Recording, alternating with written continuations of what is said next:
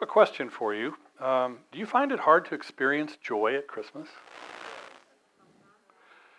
See, one possible reason that okay, could someone turn the lights on over there?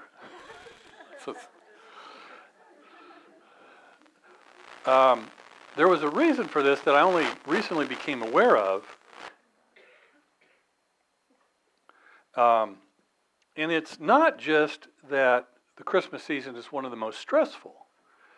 I have found out that it also is one of the most dangerous times of year. Didn't know this, but a recent article summarized some of the research from Great Britain on Christmas stress and accidents. I honestly don't think there's probably that much difference between what they found in Great Britain and what we would find here. So, for example, almost 20% of people find the experience of hosting guests and preparing for Christmas meals and festivities completely overwhelming. Doesn't it, though? And I have to state up front, this was not a photograph I took. Got this off the internet.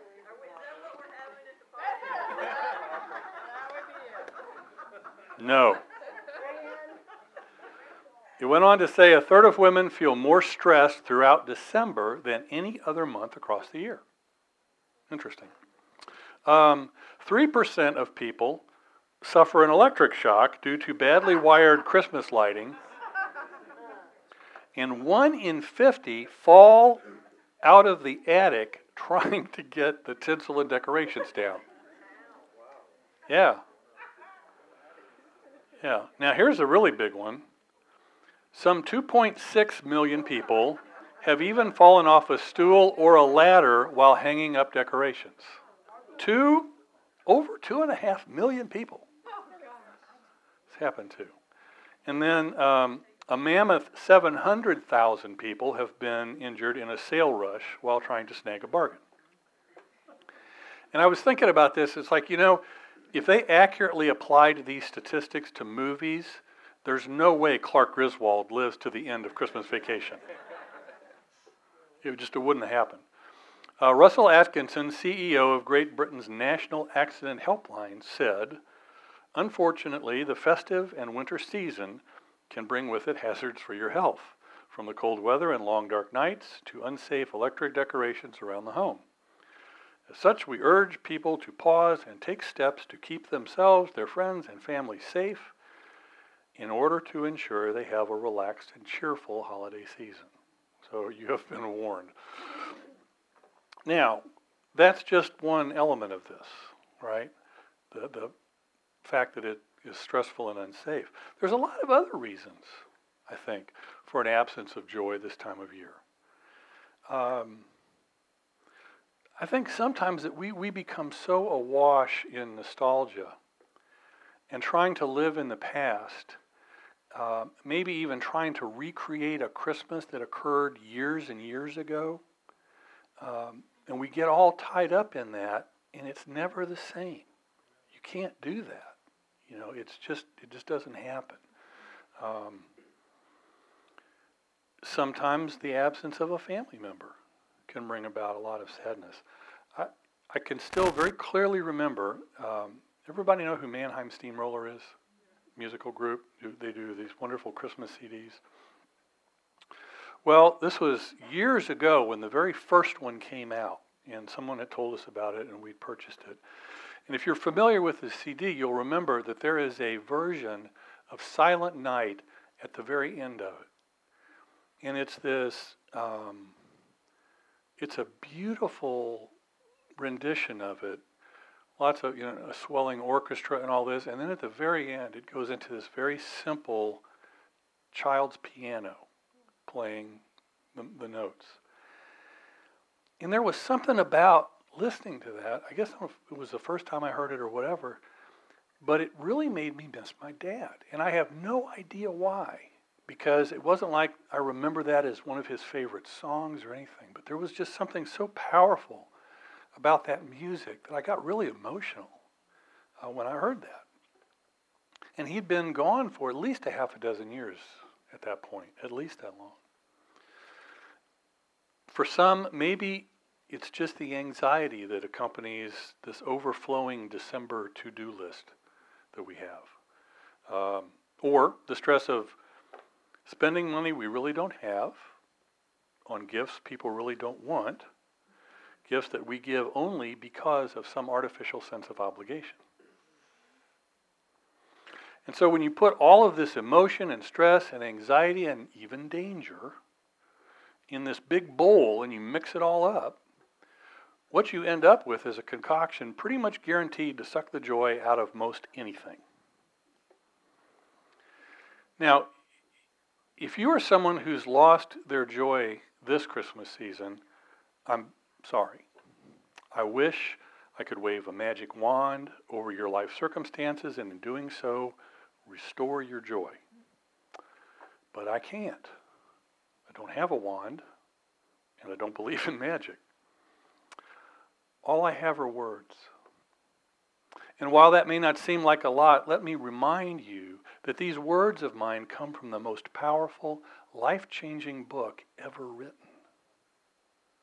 And in that book, an author named Luke records a scene in which an angel of heaven interacts with the men of earth. This angel is a messenger, and Luke records his message in the 2nd chapter of this book. And it says this, "And the angel said to them, 'Fear not, for behold, I bring you good news of great joy that will be for all the people. For unto you is born this day in the city of David a Savior, who is Christ the Lord.'" Now, it was nearly 300 years ago that Isaac Watts penned the lyrics to Joy to the World. And Watts heralds the coming of the Lord to a world in need of joy.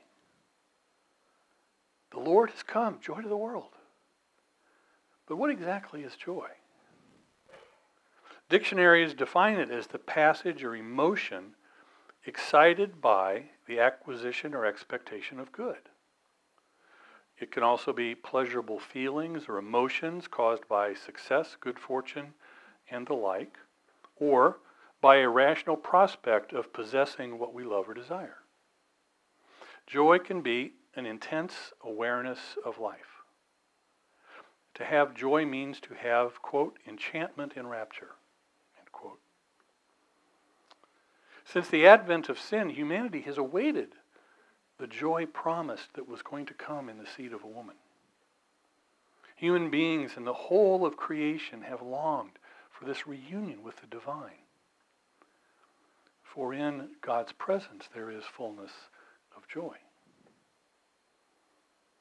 Sin has caused us to suffer and to weep. The psalmist experienced the anguish of that sin that causes us to suffer and to weep when he wrote, "Weeping may endure for a night, but joy comes in the morning." Jeremiah, describing the desolation of famine, wrote, "Joy has gone from the orchards and the fields. There is no sound of singing in the fields anymore." But that was earlier, before this angel's pronouncement. And the angel says, great joy has come.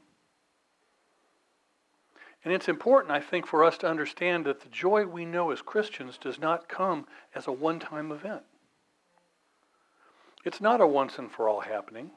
The joy of this season is not a here today, gone tomorrow kind of thing. So we know that joy has broken in. And we understand it to be incremental and continuous rather than one and done, so to speak. So the question before us is, where will you find the power of great joy that was spoken of by this angel? One answer to that is that you will find this power in your daily experience with God. A question that I think people almost universally ask is, what's my purpose in life? Why am I here? Well, the fact that God created us for His own glory determines the correct answer to that question. Our purpose must be to fulfill the reason that God created us in the first place, and that was to to glorify him. So when we're speaking about this with respect to God himself, that's a pretty good summary of our purposes. But what about us? What about our own interests? And when we pursue that line of inquiry in Scripture, we make a pretty happy discovery.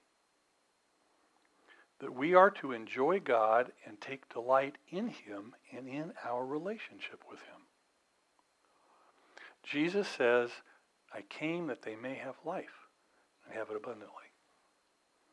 And as I mentioned earlier, David tells God, in your presence there is fullness of joy. In your right hand are pleasures forevermore. He longs to dwell in the house of the Lord, to behold the beauty of the Lord. And so fullness of joy is found in knowing God and delighting in the excellence of his character, of really thinking about and meditating on and understanding who he is. To be in his presence, to enjoy fellowship with him, is a greater blessing than anything that we can imagine. Psalm 84, verses 1 and 2, and then part of verse 10 helps us to understand that. It says, how lovely is your dwelling place, O Lord of hosts. My soul longs, yes, faints, for the courts of the Lord. My heart and flesh sing for joy to the living God. For a day in your courts is better than 1,000 elsewhere. So therefore, the normal heart attitude of a Christian is rejoicing in the Lord and in the lessons of the life that he gives us. And as we glorify God and enjoy him, what does Scripture say? Well, it tells us that he rejoices in us. We read, and I quote, as the bridegroom rejoices over the bride, so shall your God rejoice over you. And Zephaniah prophesied that the Lord will rejoice over you with gladness. He will renew you in his love. He will exult over you with loud singing as on the day of festival. And so this understanding of this doctrine of creation of man has some very practical results to it, some practical applications for it. Because when we realize that God created us to glorify him, and when we start to act in ways that actually fulfill that purpose, then we can begin to really experience the intensity of joy in the Lord that we've never known before. When we add to that the realization that God himself is rejoicing in our fellowship with him, our joy becomes inexpressible and filled with heavenly glory. As Larry the Cable Guy would say, that's the power of joy right there. That's right, get her done. Now, I have to stop and say, is anybody else impressed that I was able to work a Larry the Cable Guy reference into a Christmas message on joy? If you're not, it gave me joy to do it. So sometimes I just do things for myself. You don't like them, that's okay. So we have this joy in our daily experience with God. But the second avenue of this is that you'll find the power of great joy in your lifetime journey with God. And so in addition to finding joy daily, we have to understand that there's also this journey, and it began the very night that Jesus was born. And we need to remember that humanity waited for this arrival surrounded by oppression and sorrow. It was not a good time in the life of Israel. They were anticipating the coming of the Messiah, and Isaiah spoke of a time when this gloom would be no more, when the people who walked in darkness would see a great light, and when joy would increase. And it's in this context that he wrote, for unto us a child is born, unto us a son is given, and he is named Wonderful Counselor, Mighty God, Everlasting Father, the Prince of Peace. Can you even imagine the indescribable joy that the shepherds had attending their flock on the Bethlehem hillsides 2,000 years ago on a cold night when an angel came to them and said, "Fear not, for behold, I bring you good tidings of great joy, which shall be for all people." That announcement made it official. God had fulfilled his promise. The seed of the woman had come. The Messiah had arrived. And this journey of joy was inaugurated by the Messiah in coming to a people who were in desperate need of liberation from sin.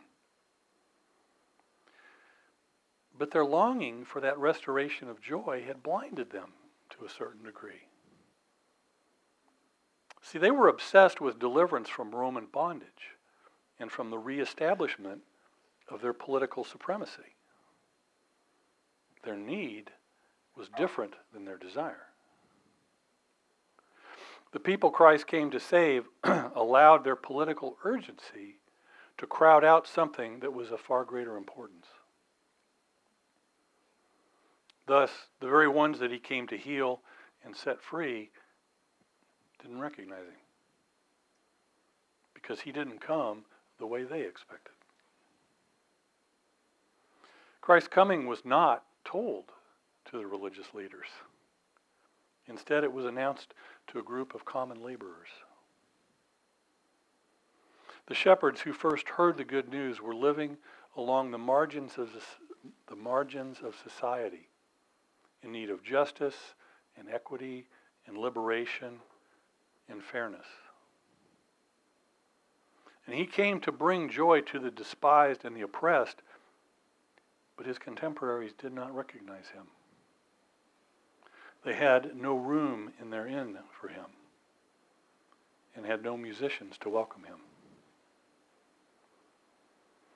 If you're not experiencing the inbreaking power of joy this season, perhaps it is because you have no room for him either. Will history repeat itself? Is it conceivable that you could miss him if he does not return in a way that you anticipate? Or if his joy does not come in the way that you had expected it to? Just as there were then, there are people today on the margins of society who need liberation and equity. There are lonely faces in the streets and longing hearts all around us who need to experience the wonders of his joy, so that no more let sin and sorrows grow, nor thorns infest the ground. He comes to make his blessings flow far as the curse is found, as Isaac Watts so eloquently wrote almost 3 centuries ago. Because there are people living in hopelessness, and there always have been, and there always will be. The expression joy to the world has kind of a missionary tone to it. It promises something to us and requires something of us. To spread the good news of Jesus is to experience the journey of joy. Now, there are endless possibilities and opportunities to bring the power of joy to the world and to let God's blessings flow. We can feed the hungry. We can visit the sick and the shut-ins. We can provide cheer to those in need, visit the incarcerated, smile at those who just need a smile, educate those who cannot afford education, and pray for and with those in need of prayer. Pursue the journey of joy. We can spread God's joy daily, but what better time than at Christmastide, when the whole world is singing joy to the world. The journey of joy is not experiences of happiness and warm fuzzies. It's a journey of doing. Spreading the message of joy to others with our deeds, not just with symbols like Christmas trees and lights and beautifully wrapped presents and mistletoe.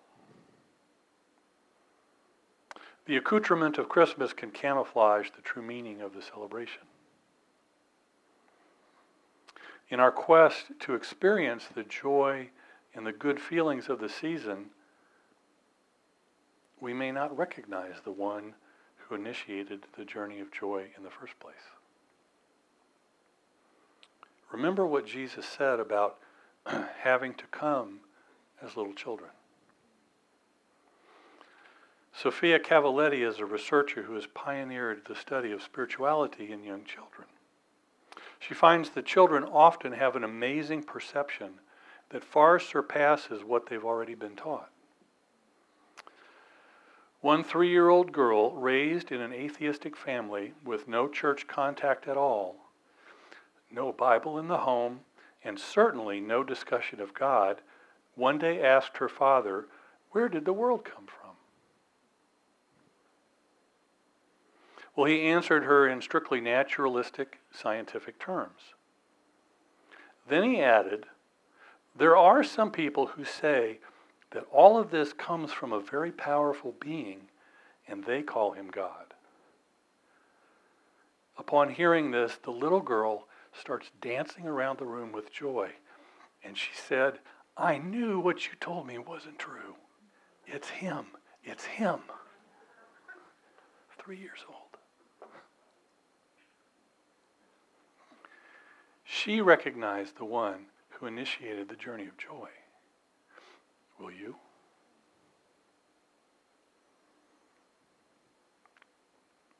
Joy is a goal that can keep us walking through the most soul-wearying times of our lives. We can't stop hard times from coming, but we can keep our eyes on the prize rather than constantly staring at our debilitating circumstances. The gift of the Holy Spirit to us is that the Spirit makes Jesus' presence real. And the reality of Jesus' presence is always ushered in with joy. Christmas celebrates the journey of joy signaled by the coming of Jesus. It's the journey of a lifetime. But at Christmas, we celebrate the day when God himself came down to begin the journey with us. So enjoy the journey of joy at Christmas. Joy to your world is my wish to you. But something you must understand. You alone must make a decision about God's joyful gift to the world. So, is there room in your inn this Christmas for God's gift of the divine? It's room that you must make in order to experience the power of great joy in both your daily experience with God and in your lifetime journey with him as well.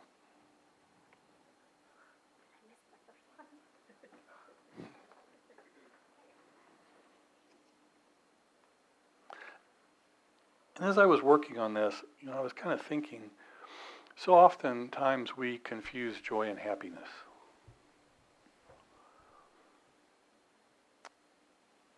And we think that this idea that joy is going to somehow change our circumstances. And I was thinking about the shepherds that were in the field.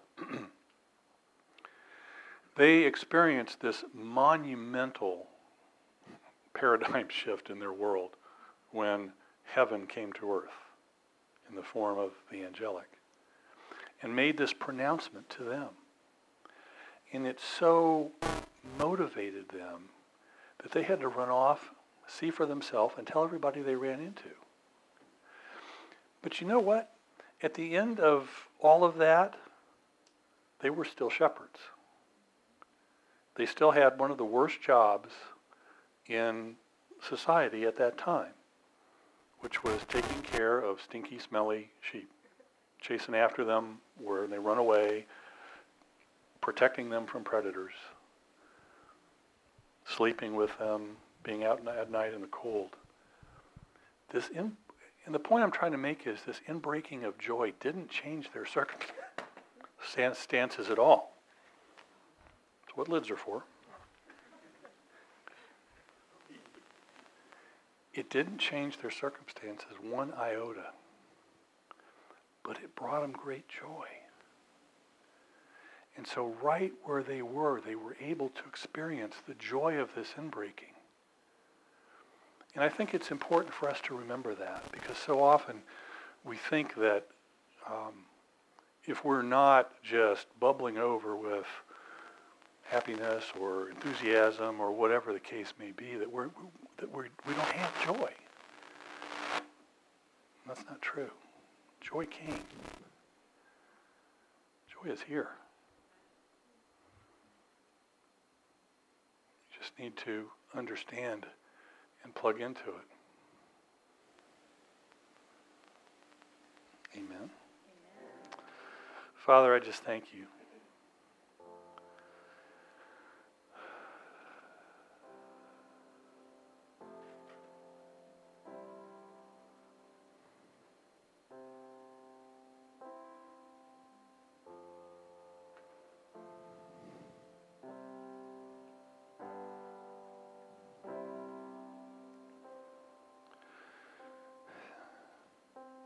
I thank you for your joy.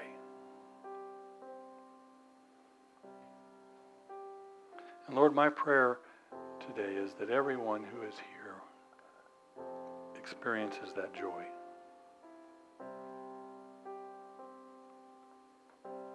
Understands that it is not simply about happiness and about feeling good.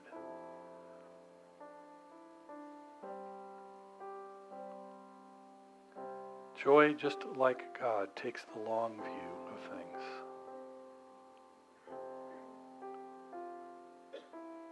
Joy is not so much about what is, but what will be.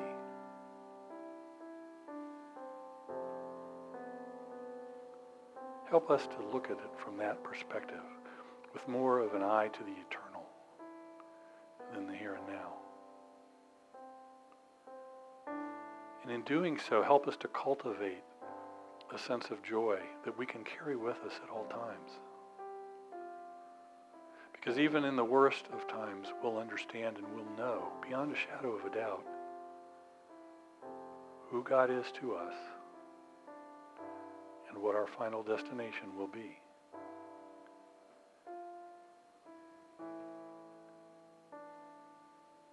So I give you thanks and praise, Lord God.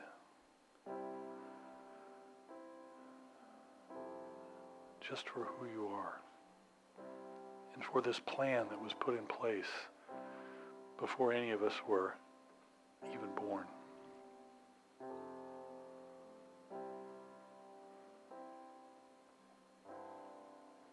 A plan that became manifest so long ago, at this time we call Christmas.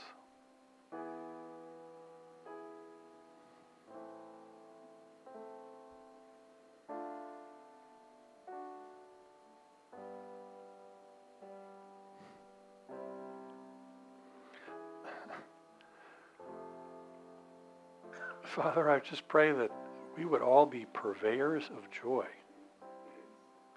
I don't know, that's just what I keep hearing in my head, purveyors of joy.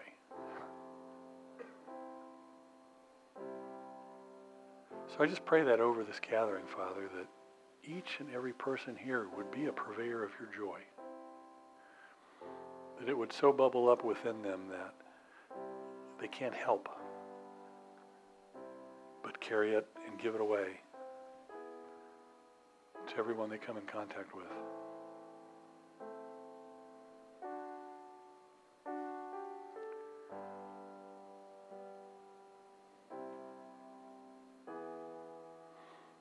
If I could have some folks come up to pray.